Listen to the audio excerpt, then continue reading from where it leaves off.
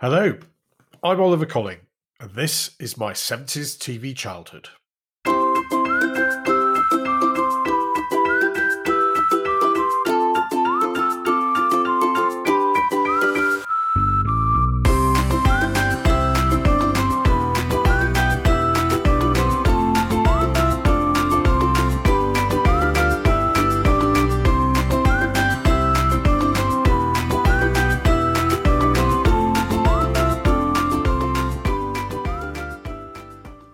Hello once again, and welcome back to my 70s TV childhood. We're coming to you a little later than expected for this episode, as we've had a couple of technical issues this week, so I hope it's been worth waiting for. In the UK this week, we've had a major national event with the death of Prince Philip, Duke of Edinburgh, the husband of Queen Elizabeth for over 70 years, and a great servant to this country. He died aged 99, which is a grand old age in anyone's book, but still tragic for his family and friends, and for many in our country who admired him and what he's done. Last weekend, his funeral was held at Windsor Castle, and despite a number of branches of the military being represented at the castle on the day, the funeral itself was a pared-down, simple service, with only 30 mourners as allowed under the government's COVID restrictions.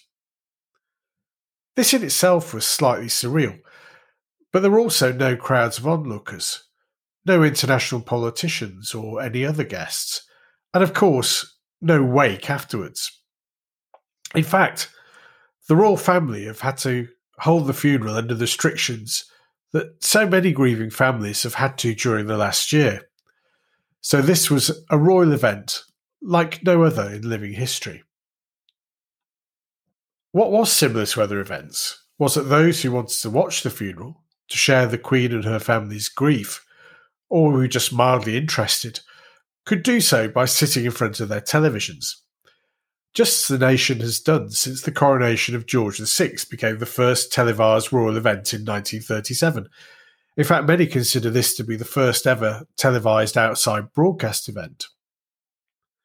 So for over 80 years, British television viewers, and those across the Commonwealth and the world, have been able to watch every part of major royal events. So, almost inevitably, that made me think of how royal matters were covered on TV during the 1970s, and that's what I'm going to be looking at for the rest of this episode. There were a number of major royal events during the 1970s. In 1973, Princess Anne married the tall, dashing Captain Mark Phillips at Westminster Abbey, in a ceremony watched by an estimated 100 million people worldwide. I don't actually remember much about the ceremony, other than I think we got the day off school, and I had to sit and watch it. But if you listen to our previous episode, Get Down Shep, you remember that it did inspire John Noakes and Blue Peter to make scone pizzas, a recipe which I didn't really like the look of from my Blue Peter book, but several of our listeners have contacted me to say they swear by it. I also remember watching the famous documentary Royal Family, which featured the royal family doing normal sorts of things like having a picnic or going to the shops. I remember being absolutely amazed to see the Queen asking for some sweets in the village shop in Balmoral or Sandringham or wherever it was. Surely the Queen didn't go into shops. Didn't she have as many sweets as she could ever want, being Queen? And of course an army of servants to bring them to her whenever she wanted.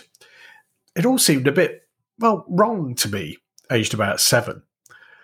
And I don't know whether it made me like the royal family more or less.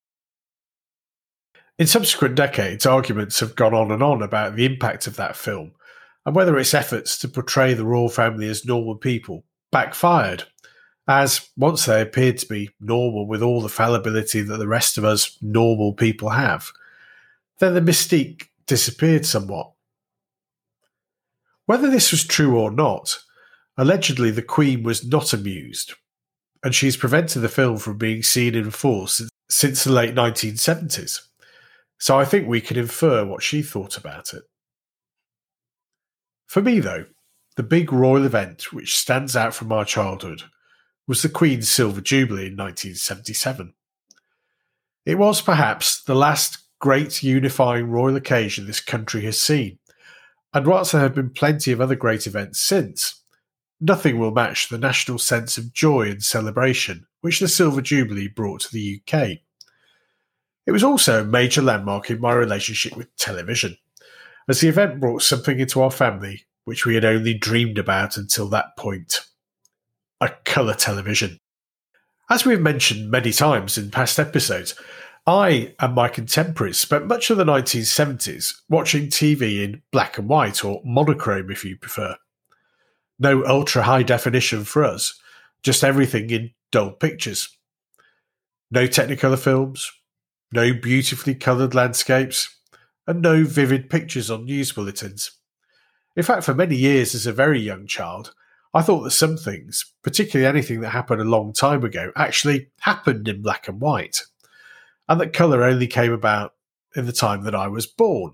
Not logical, I know, but a view reinforced by the monochrome view of the world I had for the first 10 years of my life. But that all changed in 1977. My parents had first got a television set, as we used to call them, in 1962, so they could watch the rededication of Coventry Cathedral, which had been decimated by German bombing in the Second World War and had become a huge national symbol of peace and reconciliation. This was the same set that we had as a family once I came along later in the 60s, and it was rented, like many other people's TVs, from Radio Rentals, Britain's biggest TV rental company. As I mentioned in our episode Early TV Memories, the whole idea seems crazy now.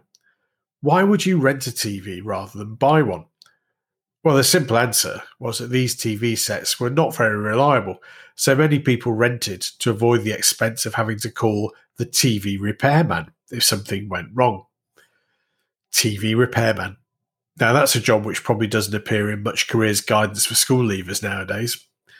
Anyway, we changed the TV set in about 1973 from one large box with a big dial on the front to another large box, this time with buttons for controls to change the channel. And this TV had come with us when we moved from Padgate into the centre of Warrington.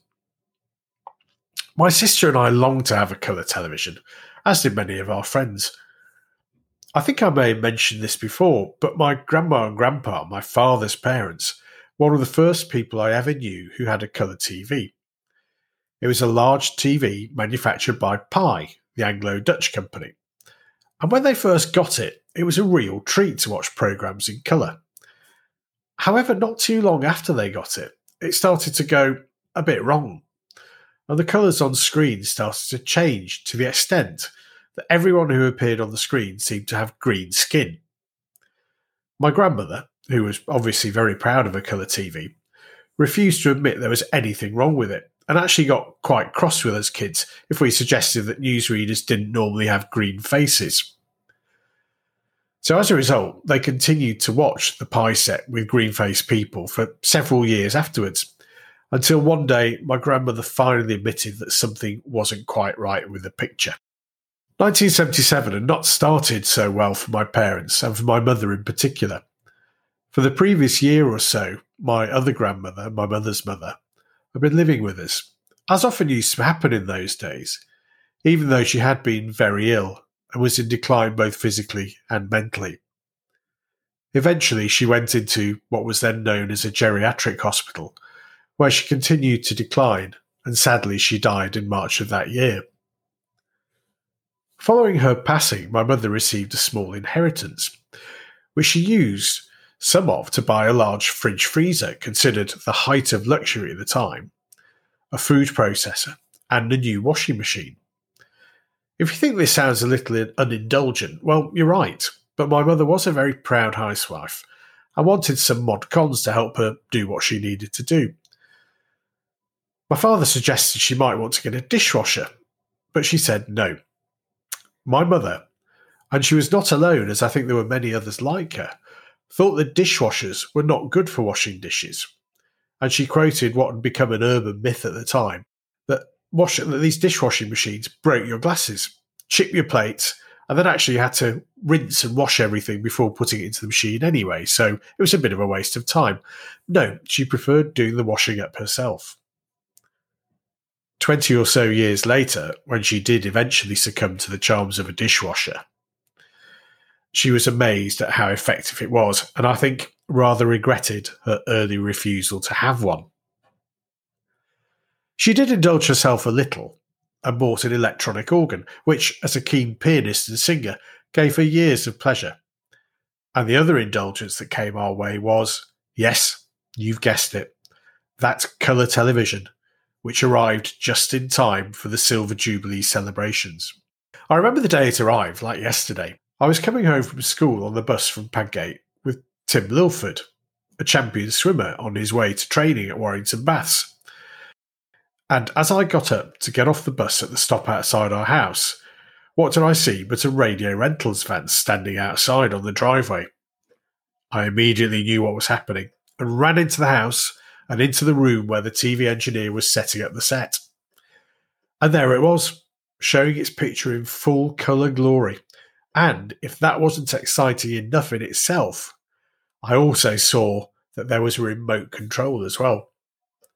Again, especially for some of our younger listeners who sometimes think I make some of this up, most of my generation grew up without a remote control for the TV, meaning that every time you wanted to change channel or even turn the sound up or down, someone had to walk over to the TV and do it themselves, manually. At that point, my days as family channel changer, being the youngest in the family, were over. Once the excitement of seeing the set and the accompanying 2-button remote control, one for volume, one for channel, had worn off, I sat down and watched my first TV show on my family's own colour TV. And I remember what it was to this day.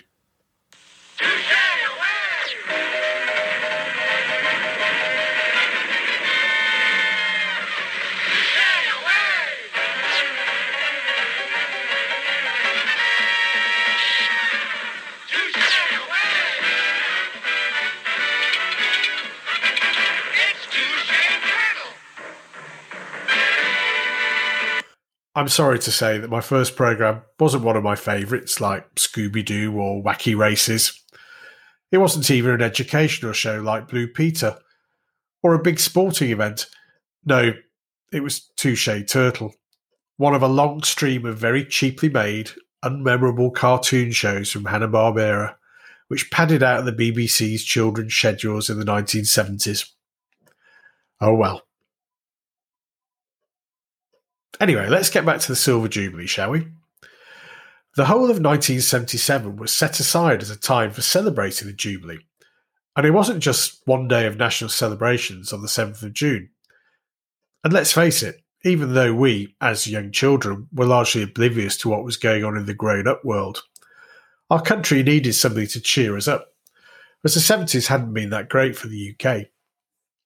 Following on from 3-day weeks, miners' strikes, troubles in Northern Ireland, the collapse of the British economy in 1976 that needed an emergency bailout for the International Monetary Fund meant that by 1977 we were all desperately looking forward to something to celebrate. And we got it. There was a whole year of events. The Queen travelled across the country, visiting as many places as possible. Indeed, she even visited Warrington, but unfortunately that wasn't until 1979, but I guess better late than never. Lots of new amenities were built and named in the Queen's honour. So many towns and villages have still got Jubilee Fields or Jubilee Pavilions. It was a great reason to try and be cheerful and to help to raise spirits after what had been a rather grim few years. In Padgate, on the local playing fields, Bennett's Rec, a brand new Silver Jubilee Pavilion was built for local sports clubs, and it was a great addition to the village. Although I do remember it was, like so many other buildings at the time, built in solid concrete, so resembled something from the Soviet Union. And it was in that very building that I was proud to represent Padgate C.V. School in the Silver Jubilee Schools Quiz Challenge. Now, as regular listeners know, I like a quiz, and this was an early example of my being able to show my competitive streak.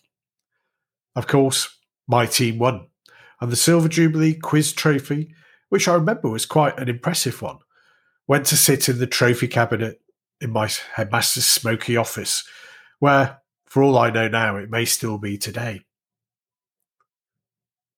In the run-up to the big day itself, the 7th of June having been decreed as the Jubilee Commemoration Day, when we all had a day off school, it was a bit confusing for a child because the Queen had been crowned on the 2nd of June 1953, but that was only 24 years beforehand. So it had to be explained to us countless times that the Queen had in fact become Queen in February 1952, when her father George VI had died. So all in all, a bit illogical for an inquisitive 10-year-old. At school, we had more projects on the Jubilee. We always seem to be doing projects at primary school, but never mind. Ours was about Padgate's coronation celebrations of 1952, and the school walls were filled with old photos and reminiscences of what happened in 1952, which seemed like ancient history to me and my friends. However, just to put that into context, today's equivalent year was 1996, which I still consider to be just a few years ago. It's amazing what age does to your perspective. We were also all given a Jubilee crown by the local council and a commemorative mug. Can you imagine that happening today? I still have my Jubilee crown, and I had a look online just before this broadcast to see if it might be worth anything. Well, the sad answer is, like many of my other 70s artefacts, no. You can buy one on eBay for 99 pence. Never mind. And what of television? How did the TV bring us together for this big event?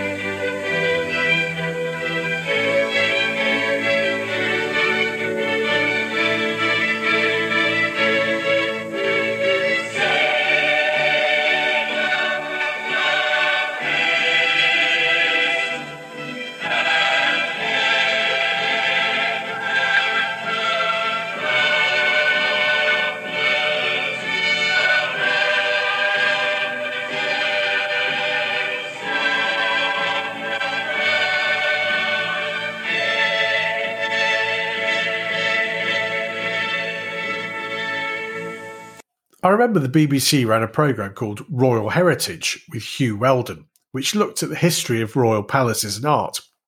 My parents made me watch this programme against my wishes, because the idea of it sounded really dull to me, but I did find it fascinating, as it recounted the checkered history of how the royal family had influenced life in Britain. Then on to the day itself. How did TV cover it? As I've often remarked, the television was a unifying force in the UK of the 70s, where families gathered together to watch special events and programmes together. No video recording, no streaming, no live pause. If you missed it, you missed it. So let's take a look at the Radio Times, which I've got here for Tuesday, the 7th of June, 1977, and see what was on. Oh, by the way, the cover price is 12 pence. Early on, with various educational programmes from the Open University, before Mary, Mungo and Midge at 8:40, followed by Boss Cat at 8:55, known as Top Cat by everybody, but it was renamed by the BBC due to legal action by the manufacturers of Top Cat cat food, whatever that was. Oh, then we've got Bar the Elephant, which I always loved. And after that, from 9:45 onwards, it was all about live coverage of the Jubilee celebrations, commentated on by the sugary-voiced Tom Fleming, taking us from Buckingham Palace to St Paul's Cathedral for a special service of celebration. After that, we went on to the Guildhall, where the Queen addressed the Commonwealth, before you could settle down to watch the film version of Black Beauty at 3:45 if you needed a break. In our house, we had a special lunch, which I think included my first time eating smoked salmon and my first small taste of champagne. Now, this was a big deal. Unlike today, where the pop of a Prosecco cork could be heard celebrating the opening of an envelope, the drinking of champagne was a rarity. Fortunately, I rather liked it, and my intake of champagne increased the older I got. Our lunch was eaten on our knees, again a bit of a treat, watching the celebrations, after which we went to the local community centre, where they were having a big street party with sandwiches, jelly and ice cream, and lots of races and games. It was all really good fun, and brought together friends and neighbours in a common cause for a bit of innocent entertainment and celebration. I didn't know it then, but I think that was the last time I'd experienced a national celebration like that, where our country seemed so at ease with itself. After the street party, the evening continued with more London-based celebrations, witnessed by my family and the rest of the nation on television. A river pageant was followed by one of the most spectacular firework displays I had ever seen, which I suppose wasn't that remarkable, as for me, bonfire night consisted of my father taking one standard fireworks Roman candle out of a biscuit box, lighting the blue touch paper and standing well back until that went off and was replaced by the next standard firework from the biscuit box. And of course, this was where the new colour TV really came into its own. I don't know whether the fireworks were that great or not, but in our living room, on the screen of our new colour TV, it was like nothing else I'd ever seen.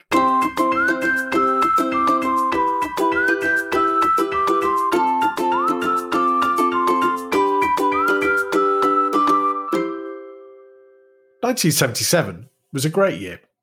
I was 10 years old, a fantastic age to be, and the Jubilee marked a great national celebration. The year was also marked by lots of great sporting achievements, many of which I witnessed on our new colour television. To a young sports addict, it was a year when spectacular sporting feats happened, as if to honour Her Majesty. In the spring, a very special horse went down in history in the Grand National. As they come to the last fence in the National, and Red Rum with a tremendous chance of winning his third National. He jumps it clear of Churchtown Boy. He's getting the most tremendous cheer from the crowd. They're winning him home now. The 12-year-old Red Rum being preceded only by loose horses, being chased by Churchtown Boy. Eyecatcher has moved into third with the Bill Darling fourth. They're coming to the elbow. There's a furlong now between Red Rum and his third Grand National triumph. And he's coming up to the line to win it like a fresh horse in great style. It's hats off and a tremendous reception. You've never heard one like it at Liverpool. Red Rum wins the National. In motorsport, James Hunt won the British Grand Prix. And in flat racing, the Queen herself won the Oaks with Dunfermline, just a few days before the celebrations themselves. And in football, my beloved Manchester United thwarted Liverpool's dreams of a treble in the FA Cup final. McElroy to Nicol. And now to Koppel. Hughes with the leap, but he's beaten in the air. Greenough trying to get in behind Tommy Smith and might succeed in doing so. And the ball to the net. And it's got to be down to Jimmy Greenough, although Macari and Hill are there to claim it too. I think that took a little bit of deflection, Brian. The shot from Macari, yes it did. Did indeed. Hit Greenough, but I think Macari will claim it. Liverpool 1, Manchester United 2. Then Liverpool made history a few days later by winning the European Cup. Jerry Jones outside. Oh yes! And what a delighted scorer! It's Tommy Smith! Look at it again! Oh, what an end to a career! And then to cap it all, Virginia Wade won Wimbledon in front of the Queen in her Jubilee year. And I don't think she's actually ever been back since, but don't tell anyone, before England regained the Ashes later in the summer. All of these brought the nation together even further, and all of these events were shared on television. The box in the corner of the living room brought our nation together after a hard decade, in a way which has never happened since, and I don't think will happen again. It's a year which will always live in my memory, not least because it was the time my monochrome window on the world was lit up with a blaze of colour, thanks to the new TV from Radio Rentals. If you've got special memories of the Silver Jubilee, or getting your first colour television, or indeed anything else you'd like to discuss, you can share them on our blog at www.my70stvchildhood.com, tweet at 70stvchildhood, or you can email me, oliver@my70stvchildhood.com. That's all for now. Take care and see you again soon for more from My 70s TV Childhood.